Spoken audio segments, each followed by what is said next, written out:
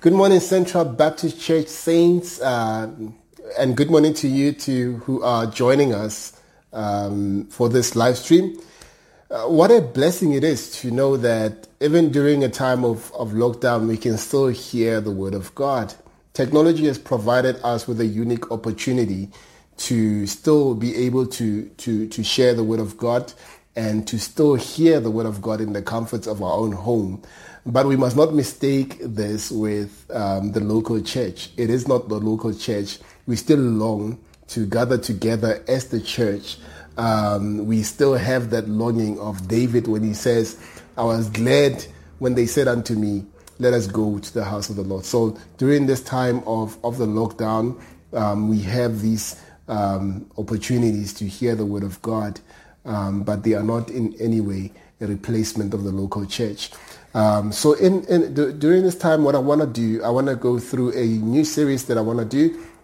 The name of the series is Encounters with Jesus, meaning that I want us to look at how different people in the Bible encountered Jesus Christ and the conversations that they had with him, and how we can learn from those conversations and how they can be of encouragement and comfort to us as we think about our faith during this time of the lockdown. So today I wanna go through John chapter 3 verse 1 up until verse 16. This is the conversation between Nicodemus and Jesus Christ, and we see that this conversation is about the importance of being born again, the importance of being born again. John chapter 3 verse 1 to 16. Let me read from the ESV, then I'll pray, and we'll continue looking at the word of God. John chapter 3 verse 1 to 16, this is what it says. Now there was a man of the Pharisees named Nicodemus, a ruler of the Jews. This man came to Jesus by night and said to him, Rabbi, we know that you're a teacher come from God. For no one can do these signs that you do unless God is with him. Jesus answered him, Truly, truly, I say to you, unless one is born again, he cannot see the kingdom of God. Nicodemus said to him, How can a man be born when he is old? Can he enter a second time into his mother's womb and be born? Jesus answered, Truly, truly, I say to you, unless one is born of water and the Spirit, he cannot enter the kingdom of God. That which is born of flesh is flesh, and that which is born of the Spirit is spirit. Do not marvel that I said to you, you must be born again. The wind blows where it wishes, and you hear its sound, but you do not know where it comes from or where it goes. For it is with everyone who is born. So it is with everyone who is born of the Spirit. Nicodemus said to him, How can these things be? Jesus answered him, Are you the teacher of Israel, and yet you do not understand these things? Truly, truly, I say to you, we speak of what we know and bear witness to what we have seen, but you do not receive our testimony. If I have told you earthly things and you do not believe, how can you believe if I tell you heavenly things? No one has ascended into heaven except he who descended from heaven, the Son of Man. And as Moses lifted up the serpent in the wilderness, so must the Son of Man be lifted up, that whoever believes in him may have eternal life. For God so loved the world that he gave his only Son, that whoever believes in him should not perish but have eternal life. This is the word of God. Let us pray. Our dear Heavenly Father, our Lord and God, we draw near to you with joyous hearts that rejoice in your sovereign grace, hearts that rejoice in the fact that you are a God who loves and who draws sinners to yourself so that they can find life in you. Thank you for this word. Even as we consider it, we pray that you may speak to our lives, you may speak to our hearts, encourage us in your word, and give us joy. In the wonderful name of our Lord and Savior Jesus Christ, we pray. Amen. In commenting about John chapter 3, J.C. Riley says this. He says the conversation between Christ and Nicodemus, which begins in these verses, is one of the most important passages in the whole of the Bible.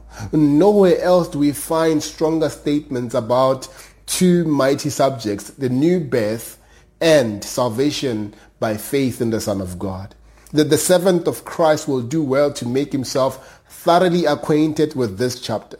A man may be ignorant of many things in religion and yet be saved.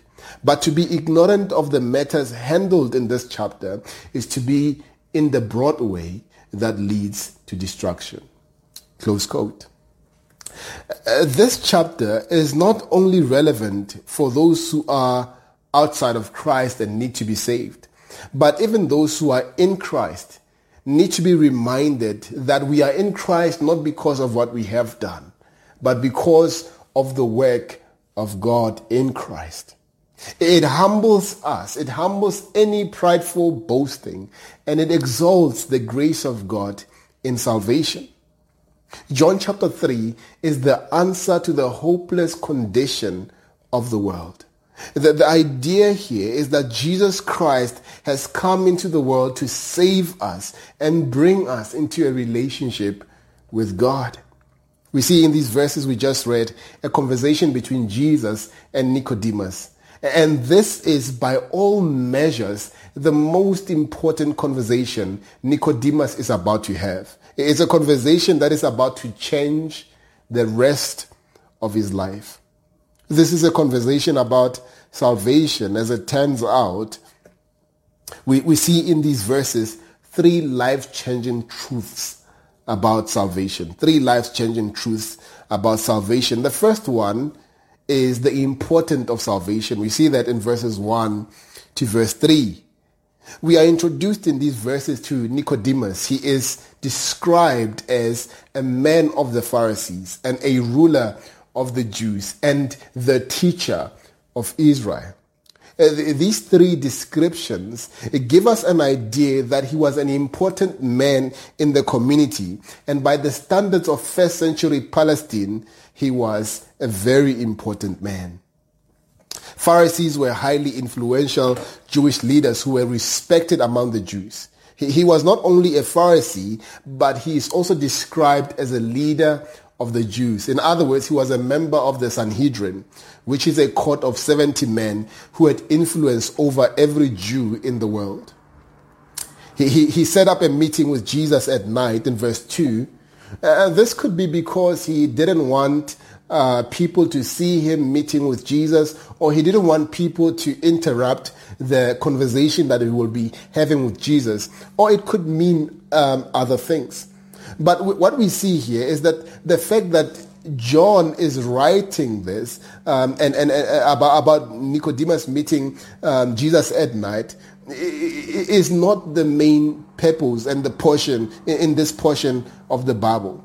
We see it in the conversation that ensues. This man came to Jesus by night and said to him, "Rabbi, we know that you're a teacher come from God, for no one can do these things unless that you do unless God is with him."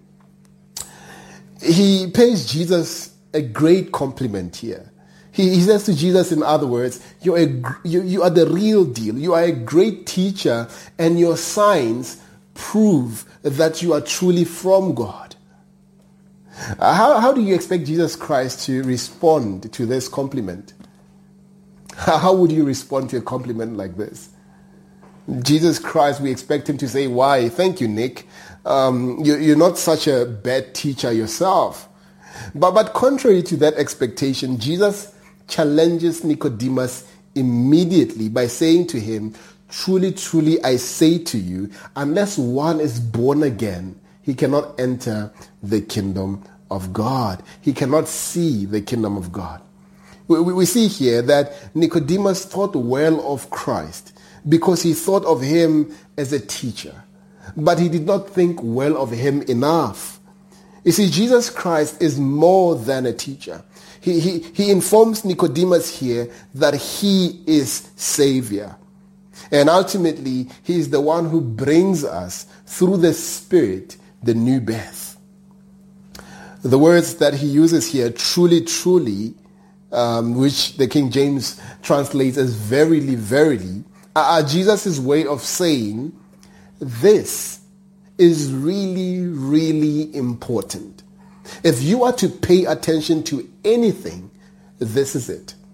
He attaches great importance to his words. They are faithful and true. He is faithful and he is the truth.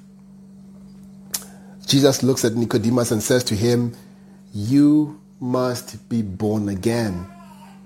See, this is not... this is the most important thing you need to know. He's telling Nicodemus that.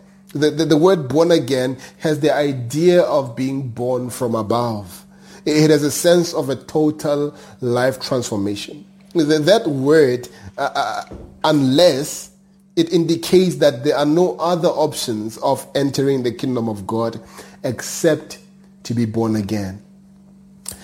You see, during this time in first century Palestine, there was a belief among the Jews that those who belong to the nation of Israel will be able to enter the kingdom of God apart from those obviously who are guilty of wickedness or apostasy, which is a rejection and a denial of the faith.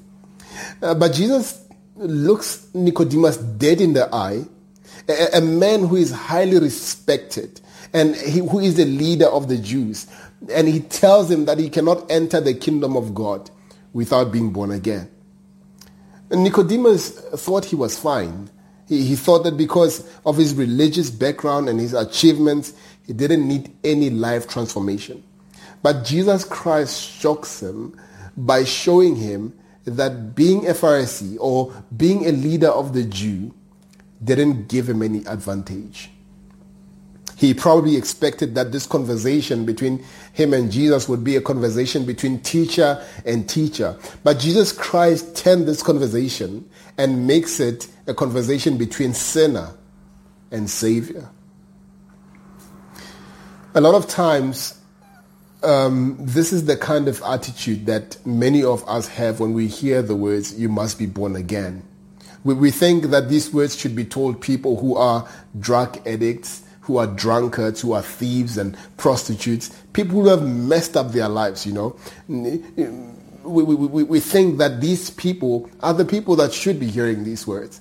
And yes, I mean, they must hear these words and praise the Lord that God does not turn away any sinner who draws near to him in repentance.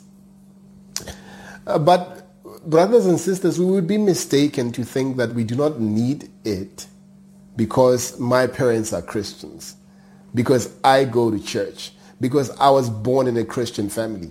Therefore, I'm okay. We would be mistaken to think like that. Jesus here does not think that we are okay. He says that does not make you okay. Think about the testimony of Paul in Romans chapter 3, verse 23. Paul includes everyone, and he says, all have sinned and fall short of the glory of God.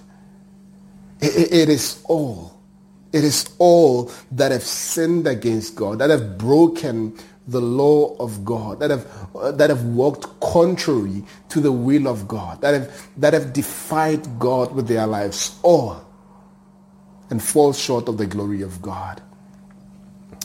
So the most important thing that can happen to you as a man or as a woman, as a young man or as a young woman, is to be born again. That is the most important thing that can ever happen to you. And it starts with understanding your true condition, your true nature, that you're a sinner before God, that you have sinned against God and fall short of his glory.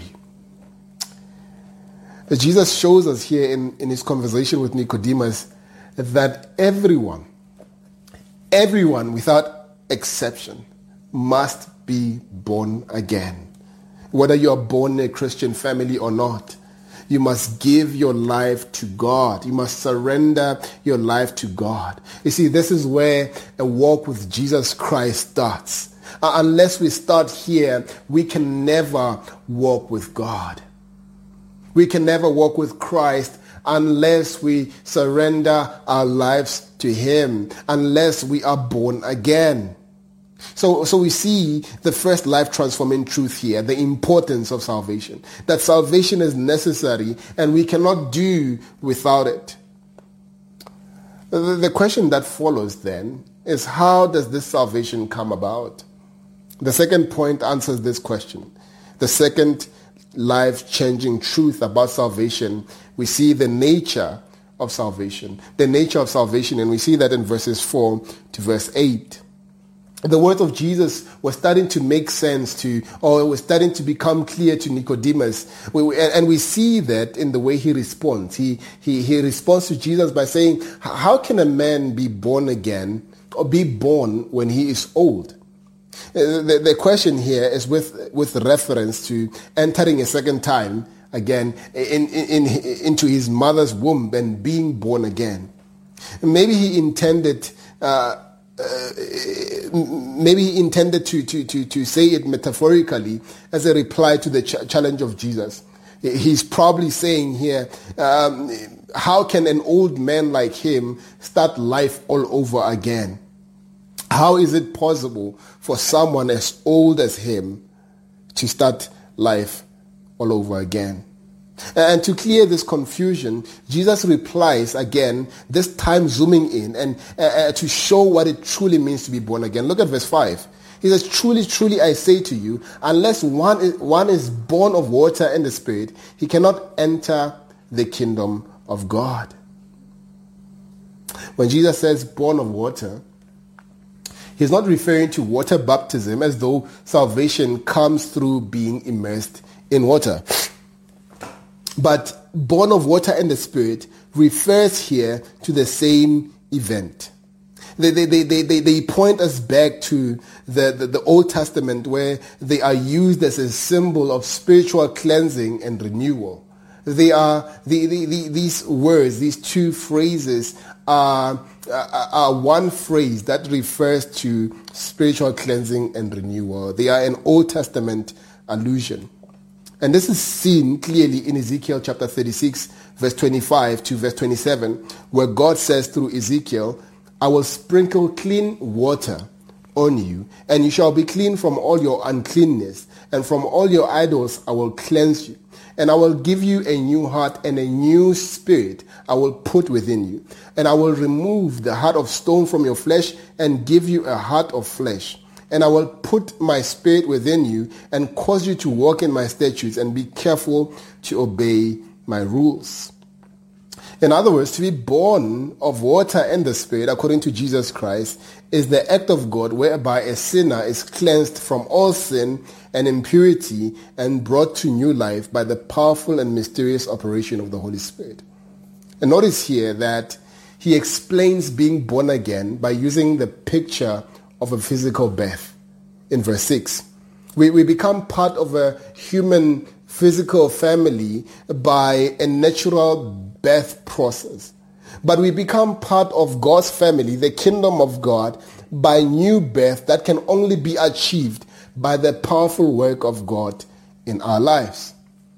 And this should not be surprising, because according to God's plan, the only way to be part of God's family is through being born again. There is no other way. And once again, Jesus repeats his point by showing how God is in total control in the spiritual birth or in the spiritual birth process or salvation. He compares it to the working of wind, which blows where it wishes. In other words, this tells us that it is not influenced by something that we do for ourselves. It is the powerful, unseen work of God in the human heart that results in clear changes. He says you hear its wind, you hear its sound, talking about the wind, but you do not know where it comes from or where it goes. Everyone who is born of the Spirit is not born of the Spirit out of their own doing. It is the will of God. It is God who is working in their lives. And again, another thing about people who are born in the Spirit is that they experience a complete life change. You see, one of the clearest markers, one of the clearest indication, although it is not the only one of the clearest indication of of someone who's truly born again is a changed life. A life that once dishonored and disregarded God is now a life that honors and regards God. A new life that loves the things that God loves and hates the things that God hates. It is a life that is truly transformed, that is truly changed. So we see here the nature of salvation, that it is not by the will of man, but by the will of God. It is God who brings it about. Thirdly, we see here the third life transforming truth, the basis of salvation, and we see that in verse 14 to verse 16. The question that should interest us when we discover that we cannot save ourselves then is, where does salvation come from? This is the same question Nicodemus asked in verse 9. How can these things be? In verse 14 and verse 15, Jesus takes him back to an event that happened in Numbers chapter 21, verse 5 and verse 9, where the people of Israel were attacked by venomous snakes because of their sin against God. And God instructed Moses to shape a bronze serpent and hold it up so that those who looked upon it were saved from death. Jesus says that in the same way, he as the Son of Man must be lifted up so that everyone who looks to him and believes in him for eternal life, they will have eternal life. You see, this statement has a direct reference to Jesus Christ being lifted up on the cross and lifted up at the right hand of God following his resurrection. The promise that Jesus makes here is that whoever looks to him in faith as the one who died for sin on the cross and rose again from the dead will truly experience eternal life. This life is the life that believers enjoy because of their union with Christ. It is new life. It is life that is eternal. It is life of a different quality. It is life in abundance. Now in verse 16, Nicodemus is challenged with the reality that the doors of heaven are not opened just for the Jews, but to all who place their faith in Christ. You see, salvation is not exclusively something that is for the Jews, but it is something that is opened. In verse 16, he uses the word world there to refer to the world, not to refer to the world of the Jews and Gentiles, to all who trust that what he accomplished on the cross is enough to bring them to a lifelong relationship with God, to give them a new identity and a new life in him. We can also see from this verse that the mission of Christ to live, die, and rise again is motivated by God's love. It is motivated by the amazing love of God for unworthy sinners like you and me. By world here, he's referring to people in the world, people who are living lives in rebellion against God, not just Jews, but also Jews and Gentiles. But God chose to show us love when we were rebelling against him. God responded to us in a way we did not expect, we did not deserve. God responds to us in a way that we don't deserve. Instead of responding in wrath, he responds in grace. He chose us. He chose to love us when we least deserved it and sent his Son into the world. There's a wonderful promise here that follows, that whoever believes in him should not die, but have eternal life. In other words, believing in him starts with recognizing that I am a sinner who deserves to be judged. And because of my sin, I cannot do anything to save myself. But God has done something when I could not do anything for myself. He sent his son to take my sin upon himself so that I can be saved. God has displayed his love in this way, that when we were still sinners, Christ died for us, as Romans chapter 5 verse 8 tells us. It's a conversation that changes the life of Nicodemus. It's a conversation, this conversation as we look in hindsight, is a conversation that has truly even changed our lives. The fact that Christ has come into the world to give his life as a ransom for our salvation, for our sake. We can look back and rejoice at what Christ has done for us. We can look back and be humbled that truly Christ has done this, not because of anything in me, not because I was born in a particular family, in a particular lineage, in a particular background or of a particular nationality, but only because God is full of grace. And you as well, my friend, if you are watching and you do not know God, you do not know Christ, the doors of salvation are wide open for you. And he calls you to himself because he has provided a way for this for the salvation of your soul only in Christ. He calls you to himself to believe in him because he gave his son, Jesus Christ, to die in our place, so that when we believe in him, we have eternal life. We do not perish eternally. What John chapter 3 does, what the Apostle Paul is doing here with these passages, as we consider them, he wants to show us three things that I think are very important. First of all, he shows us that everyone is equal at the foot of the cross. The world usually classifies itself in different categories. There are those who are rich and there are the poor. There are black people and there are white people, coloreds and Indians and so on and so forth. But before God, all people are in the same category.